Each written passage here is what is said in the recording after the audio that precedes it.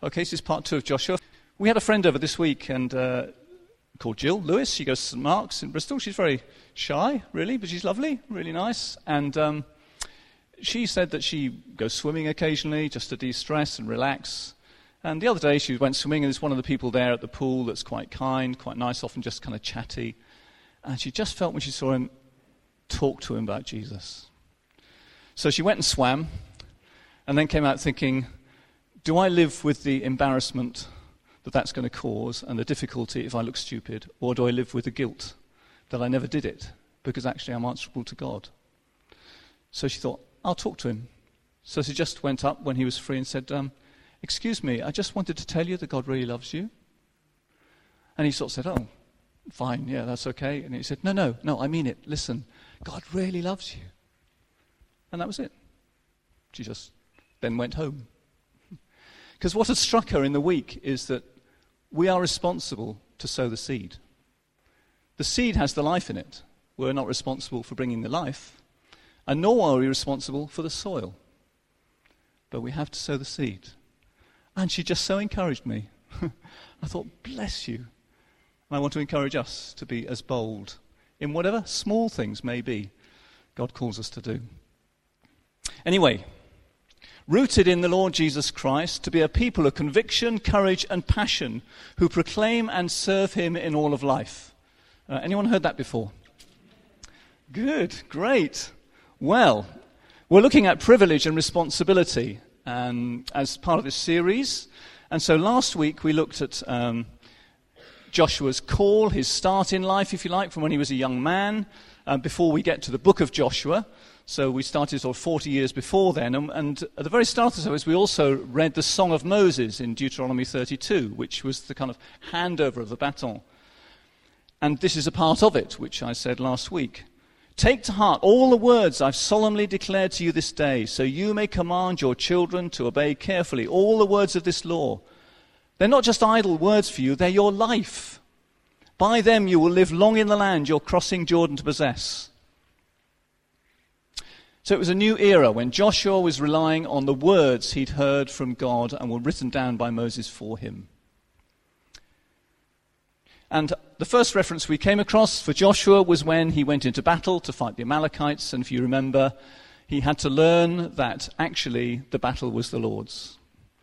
And that when Moses had his hands up in abandonment towards God, there was victory. And when Moses didn't, there wasn't victory. And for a battle warrior, that was quite a big lesson. And how that affected his whole life and his whole attitude to how he then acted as a leader with the children of Israel. And I left a question at the end of the day saying, have you been true to the call of God on your life? Have you taken him and his word seriously? And it's an absolute privilege to pray for Tom, who's someone who we can see has taken God seriously and doing something about it. So, amen. Acting on the word, go for it. So what are we looking at today? I'm going to start by reading the first 11 verses of Joshua. So if you want to find it in the Bible, do follow it through. What I'm going to do is I'm then going to have a short sort of question thing, which everyone can participate in, and then a short intermission, and then I'm going to say a bit more, and then we'll have intermission and some prayer. So I'm breaking it up a bit because I'm told people can't concentrate for more than 40 seconds. 20 minutes, sorry. So yes, that's the way we're doing it this morning. Good. So this is Joshua chapter 1. And there's a whole 11 verses, so you'll have to keep your eyes open. After the death of Moses, the servant of the Lord said to Joshua, son of Nun, Moses' assistant, Moses, my servant, is dead. Now then, you and all these people get ready to cross the Jordan River into the land I'm about to give them to the Israelites. I will give you every place where you set your foot, as I promised Moses. Your territory will extend from the desert to Lebanon, and from the great river, the Euphrates, all the Hittite country, to the great sea on the west. No one will be able to stand up against you all the days of your life. As I was with Moses, so I will be with you. I will never leave you, nor forsake you. Be strong and courageous, because you will lead these people to inherit the land I swore to your forefathers to give them. Be strong and very courageous. Be careful to obey all the law my servant Moses gave you. Do not turn from it to the right or to the left, that you may be successful wherever you go. Do not let this book of the law depart from your mouth. Meditate on it day and night, so that you may be careful to do everything written in it. Then you'll be prosperous and successful. Haven't I commanded you?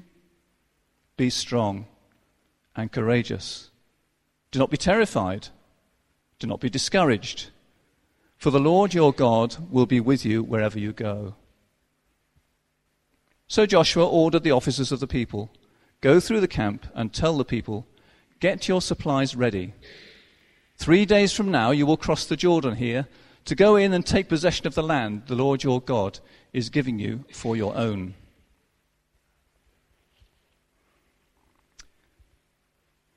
Here's an example of a person and a people who were of conviction, courage, and passion. And I love it. Now, we're going to have a little quiz in a moment. If you can put up the first slide, and I'll just introduce it first of all. I just want to look back to what is the original covenant, this promised land that they were promised. And it goes right back, another 700 years or something like that. Creation had gone wrong. There'd been a huge flood to wipe out all the error that man had made. And then the people started to regenerate again, if you like. Things were still going wrong. Mankind was disregarding God. But then we come across a remarkable man called Abram or Abraham. And God spoke to him face to face and promised him something. And in Genesis 12 it says, go from your country, your people, and your father's household to the land I'll show you. I will make you into a great nation, and I'll bless you. I will make your name great, and you will be a blessing. I'll bless those who bless you, and whoever curses you, I will curse. And all peoples on earth will be blessed through you. That was quite a promise, wasn't it? There are many that believe today that Israel has a divine right to occupy a specific part of the globe. But I'm asking, since the birth, death, and resurrection of Jesus, what is this inheritance or promised land? So, is the kingdom of God about a geographical area? Would someone like to look up? Claire, do you mind looking up this verse? If it were, my servants would fight to prevent my arrest by the Jews, but now my kingdom is from another place. Okay. Now, I'm not going to attempt, because Steve Painter's here, I'm not going to attempt going into, does Israel have a land and all that stuff. I'm just not going there. But it's interesting that Jesus clearly did not go down that route. And in fact, when they tried to make him a king, he disappeared off the scene. He avoided it. And so my next question, if we can have the next slide, is what for us then is our inheritance, the promised land. Now that little map there is what some people think is what Israel is due to have. It's a huge area, and it causes a lot of trouble. Okay, so I've got some suggested scriptures, so if we can have the next slide. Now there's 6 there, so I would quite like it if just groups of us could look those up. So if we can allocate ourselves into 6 groups. Take a minute just to look it up, give it a quick thought. If you want to talk to someone about it, that's fine, and let's just look at what it says. Okay, would anyone like to read out the Psalm 105 section? For he remembered his holy promise given to his servant Abraham. He brought out his people with rejoicing, his chosen ones with shouts of joy. He gave them the lands of the nations, and they fell heir to what others had toiled for, that they might keep his precepts and observe his laws. Praise the Lord. Indeed. I thought what was interesting here is, why did they have this land in this promise? It's so they might keep his precepts and observe his laws. Okay, the next section, Luke 1. Praise be to the Lord, the God of Israel, because he has come and has redeemed his people. He has raised up a horn of salvation for us in the house of his servant David, as he said through his holy prophets of long ago.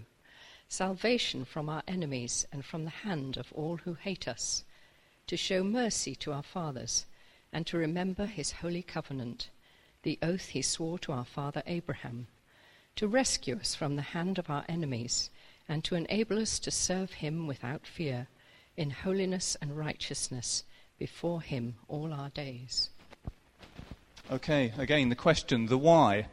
Why this promise? To rescue us from the hand of our enemies and enable us to serve him without fear in holiness and righteousness before him all our days. Great. Galatians 3. Christ redeemed us from the curse of the law by becoming a curse for us. For it is written, "Cursed is everyone who is hung on a tree." He redeemed us in order that the blessing given to Abraham might come to the Gentiles through Jesus Christ, so that by faith we might receive the promise of the Spirit. You are all sons of God through faith in Jesus Christ. For all of you who were baptized into Christ have clothed yourself with Christ.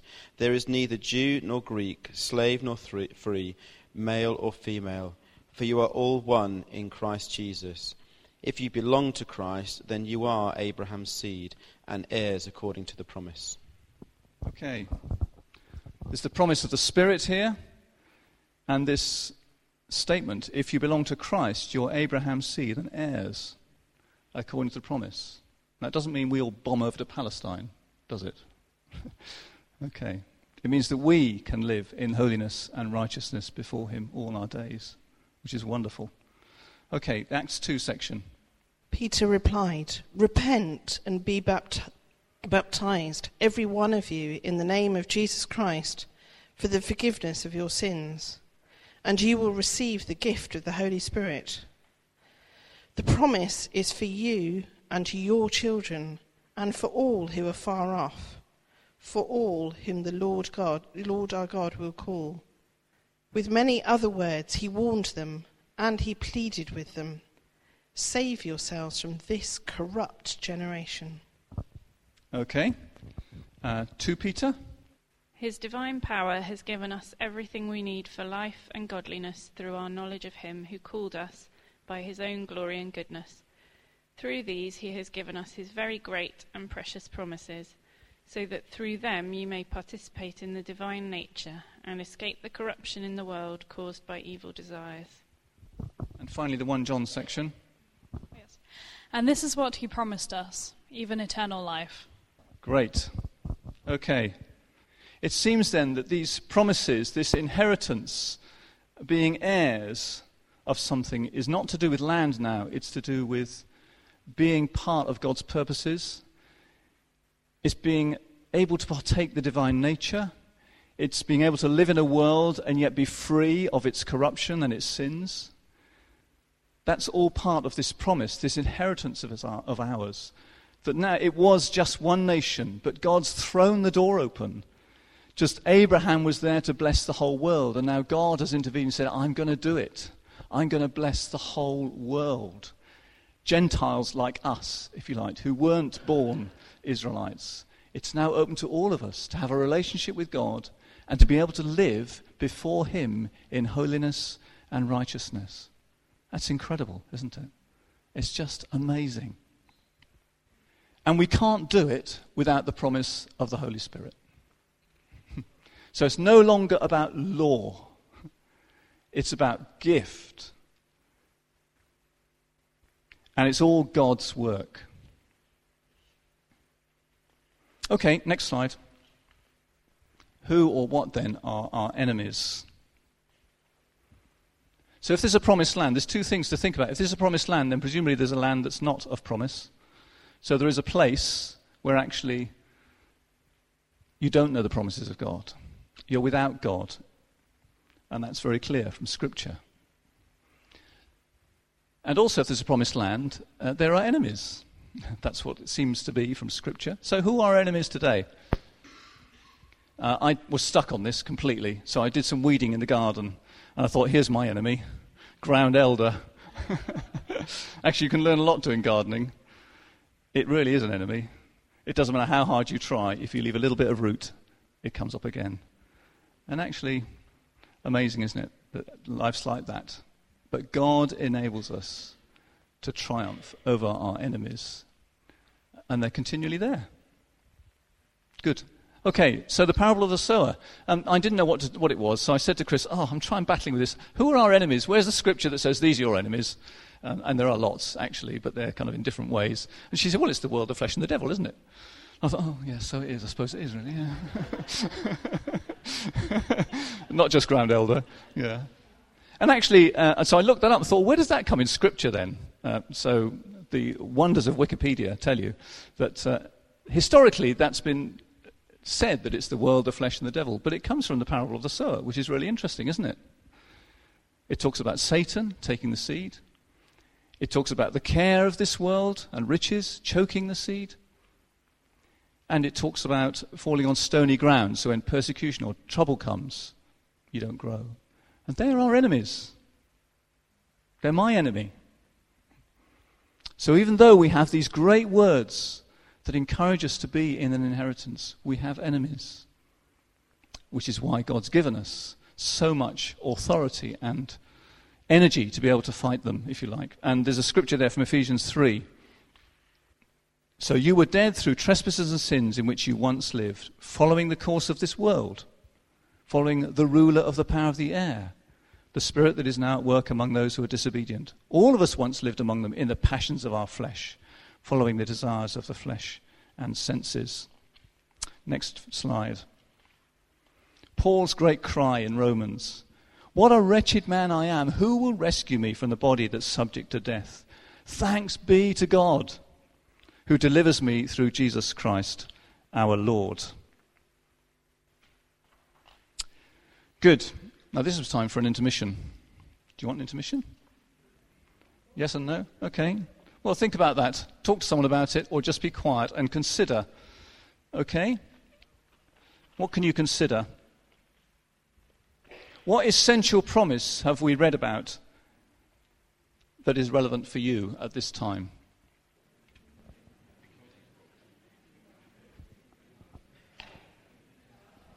Okay. I'm going to tell the story of Joshua, chapters 1 to 4 in a minute. But before then, I'm just going to read a bit from the message from 2 Corinthians, which someone quoted to me this week. And I just want you to listen to the passion in it. This was written by Paul, the apostle, writing to this church in Corinth. Just listen to it. Companions, we're in this work with you. We beg you, please don't squander one bit of this marvelous life God's given us. God reminds us, I heard your call in the nick of time. The day you needed me, I was there to help, which is what we heard in Deuteronomy 32, if you remember. Paul continues, well, now is the right time to listen, the day to be helped. Don't put it off. Don't frustrate God's work by showing up late, throwing a question mark over everything we're doing. Our work as God's servants gets validated, or not, in the details. People are watching us as we stay at our post, alertly, unswervingly, in hard times, tough times, bad times, when we're beaten up, jailed and mobbed, working hard, working late, working without eating, with a pure heart, clear head, steady hand, in gentleness, holiness, and honest love, when we're telling the truth, and when God's showing his power, and when we're doing our best setting things right, when we're praised and when we're blamed, slandered and honored, true to our word, though distrusted, ignored by the world, but recognized by God, terrifically alive, though rumored to be dead, beaten within an inch of our lives, but refusing to die, immersed in tears, yet always filled with deep joy, living on handouts, yet enriching many, having nothing, having it all. Dear, dear Corinthians, I can't tell you how much I long for you to enter this wide open, spacious life. We didn't fence you in. The smallest you feel comes from within you. Your lives aren't small, but you're living them in a small way. I'm speaking as plainly as I can and with great affection. Open up your lives. Live openly. Live expansively.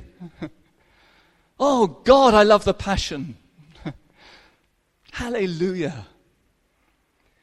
And that's what God's story is all about. You find it's full of passion.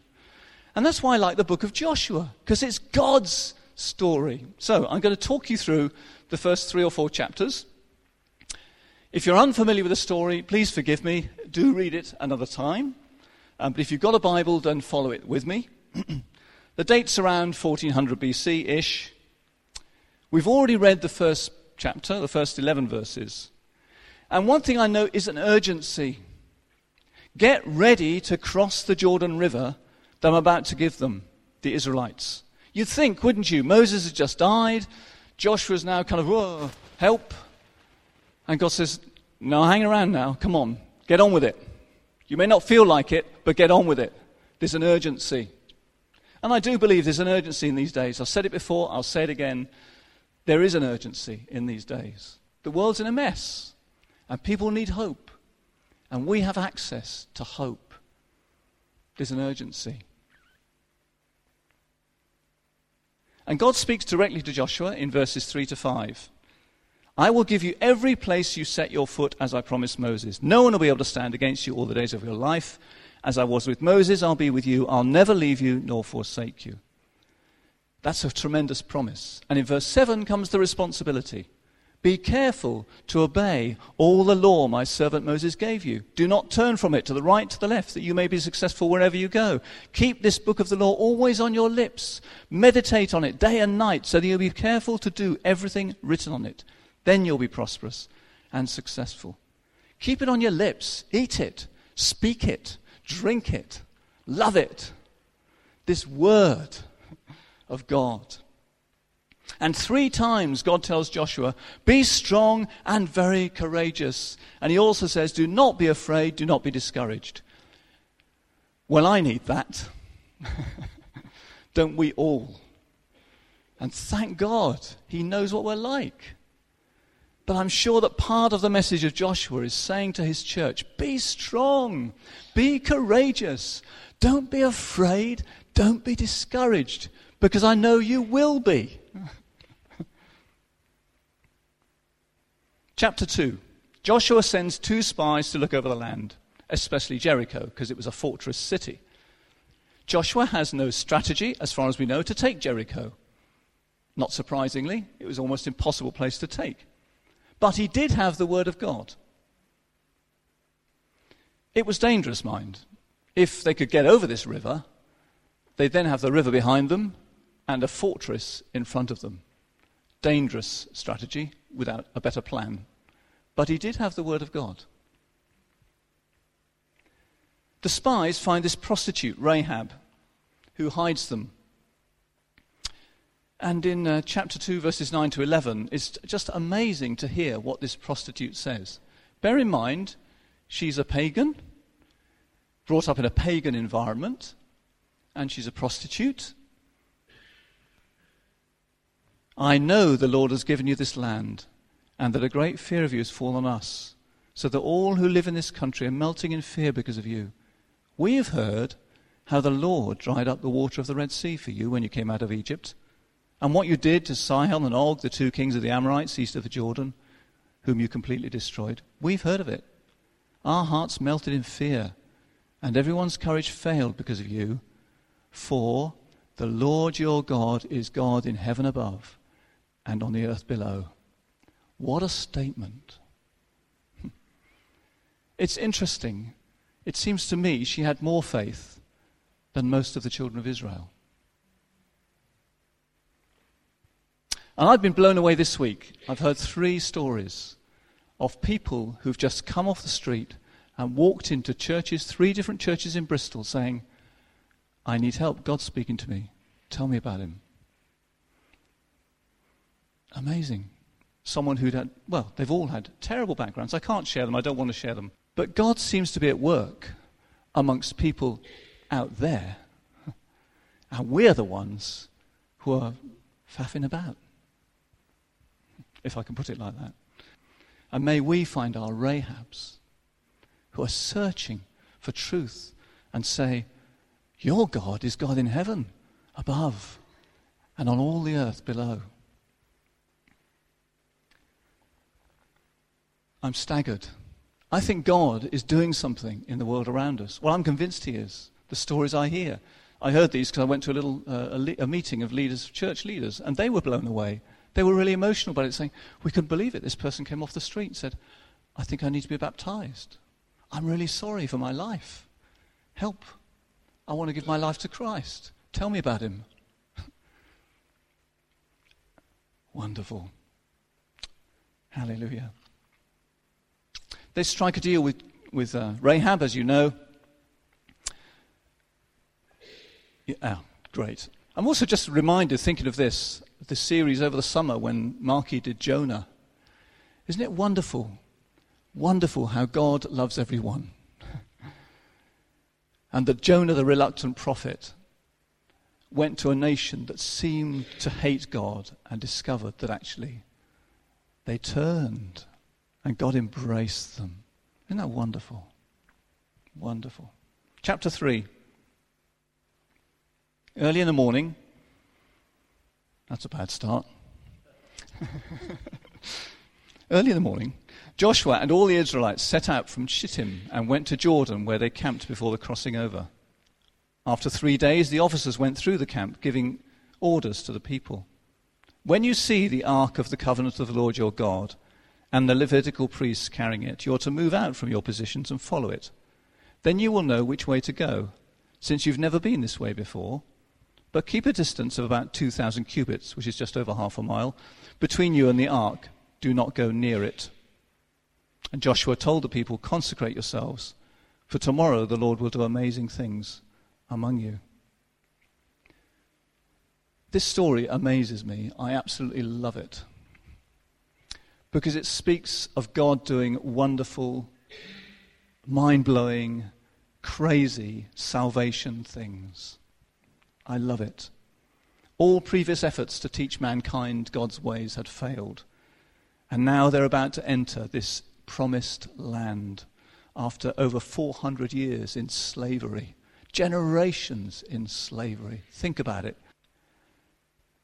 But the root of the record in Joshua and in this chapter is that Canaan is not conquered by Joshua's superiority, his strategy, his heroism, his intelligence, but the Lord gives them the land. Joshua is a highly valued human agent. But as we learnt 40 years ago when fighting the Amalekites, the battle is the Lord's. God is the hero of this book. It's called the book of Joshua, but it's the book of God using Joshua. He's the central character, God is. He's the mover, he's the shaker, he's the initiator, he's the power. Listen up, church. God's the mover, the shaker, the initiator, and the power. All they had to do was keep their eyes on the ark and follow it, because they hadn't been that way before. It's as if God was saying, I am the way, follow me. And it was the third day. I think this is a great prophetic enactment of the cross and resurrection of Jesus. That's what I believe it is. Take it home and read it. See if you spot it. There's so many things. It's the third day. I am the way. The River Jordan speaks of death. There's just masses of it. So what is going on here? It's looking forward to a promised land for all mankind. There's a parable being unwrapped for us here, if we can see it. Behold, the ark of the covenant of the Lord, God's presence himself, is going to go into Jordan ahead of you, just like Jesus did. And then in verse 10 it says, this is how you will know the living God's among you, and he will certainly drive out before you the Canaanites, Hittites, Hivites, Perizzites, Girgashites, Amorites, and Jebusites. In other words, because of this event, you will know that you can live in this land, in this inheritance. You will know that your enemies need not triumph over you because of this event. It was full flood. It was risky. I don't know, but it must have been odd, wasn't it, for these priests to be standing, holding this ark of God, this precious presence of God, and going into a river in full flood. What if they tripped? What if they fell over? What if their feet got stuck in the mud? How was it going to happen? I mean, think of the reality. That's what it was like, wasn't it? What if God didn't succeed? What if Jesus never rose from the dead? What if when he died on the cross, that was it? It was risky, and we were watching from a distance. Yet as soon as the priest's feet touched the water's edge, the water stopped flowing and piled up miles away at Adam. And they all crossed over right opposite Jericho. God staying in the middle till every one of them was over. And then before the ark was taken up from the riverbed, a representative of every tribe had to go and take a great boulder from the river and carry it to the shore and say, this came from the river that dried up when God broke through into the promised land for us. We'll set it up as a memorial at a place called Gilgal, which means the rolling away. It was to be a sign to tell their children, look at this rock. That came out of there, the place of death. And chapter 5 starts like this. Now when all the Amorite kings west of the Jordan and all the Canaanite kings along the coast heard how the Lord had dried up Jordan before the Israelites until they crossed over, their hearts melted in fear and they no longer had the courage. Or as it says in other versions, they no more had any spirit in them to face the Israelites. Something happened on the cross and through the resurrection that disempowered our enemies, that disempowered the devil, that disempowered evil. It's amazing, isn't it? Because God did it. Then they ate the Passover. What a memorial was that? And the manna stopped. God's sovereign goodness is just amazing. Who's the hero? The Lord your God dried up Jordan, it says in chapter 4, verse 23. The Lord your God did this, so that all peoples of the earth might know that the hand of the Lord is powerful, and so that you might always fear the Lord your God. A week passed. They looked back. The river was flowing, the sun was shining, they were pitching their tents, cooking food. Was anything different? Had anything really changed? Was God really real? Did he really do that? Well, there were three things that said he did. One was, they were on the other side of the river. How on earth did I get here if God hadn't done it? When you receive the Spirit of life within you, there's something in you, there's always there to witness. I've got doubts. Archbishop Welby said, sometimes I have doubts. Bless him. We all do. But something in you says, yeah, but I would never be here if it wasn't for God. Isn't that true? For your life and mine? That was the first thing. Secondly, there were these 12 stones. There was this memorial. There was this, well, we took these stones out. We did it. They were in the river. That's why they're so rounded, because they're eroded by the water. And thirdly, our enemies have got no spirit in them anymore. 3 evidences of God's work. But there was Jericho ahead. They still had to defeat it. Paul writes in 1 Corinthians, he brings on this great argument about if Jesus didn't rise from the dead, where would we be? If there's no resurrection, then not even Christ is raised. And if Christ isn't raised, our preaching is useless, and so is your faith. If Christ isn't raised, your faith is futile, and you're still in your sins. And all those who've died are lost. If in this life only we have hope in Christ, we have all people most to be pitied. But later on in the chapter he says this, death has been swallowed up in victory. Oh, death, where's your victory? Oh, death, where is your sting? The sting of death is sin, and the power of sin is the law. But thanks be to God, he gives us the victory through our Lord Jesus Christ. This story in Joshua just tells me eternity has been blasted open by God. He's rent heaven to say, come on in, all nations. The promise is fulfilled. What I promised thousands of years ago to Abraham, that I want to bless all the nations of the world. It's open. The cross did it all. Death is vanquished. That's why we're here today, isn't it?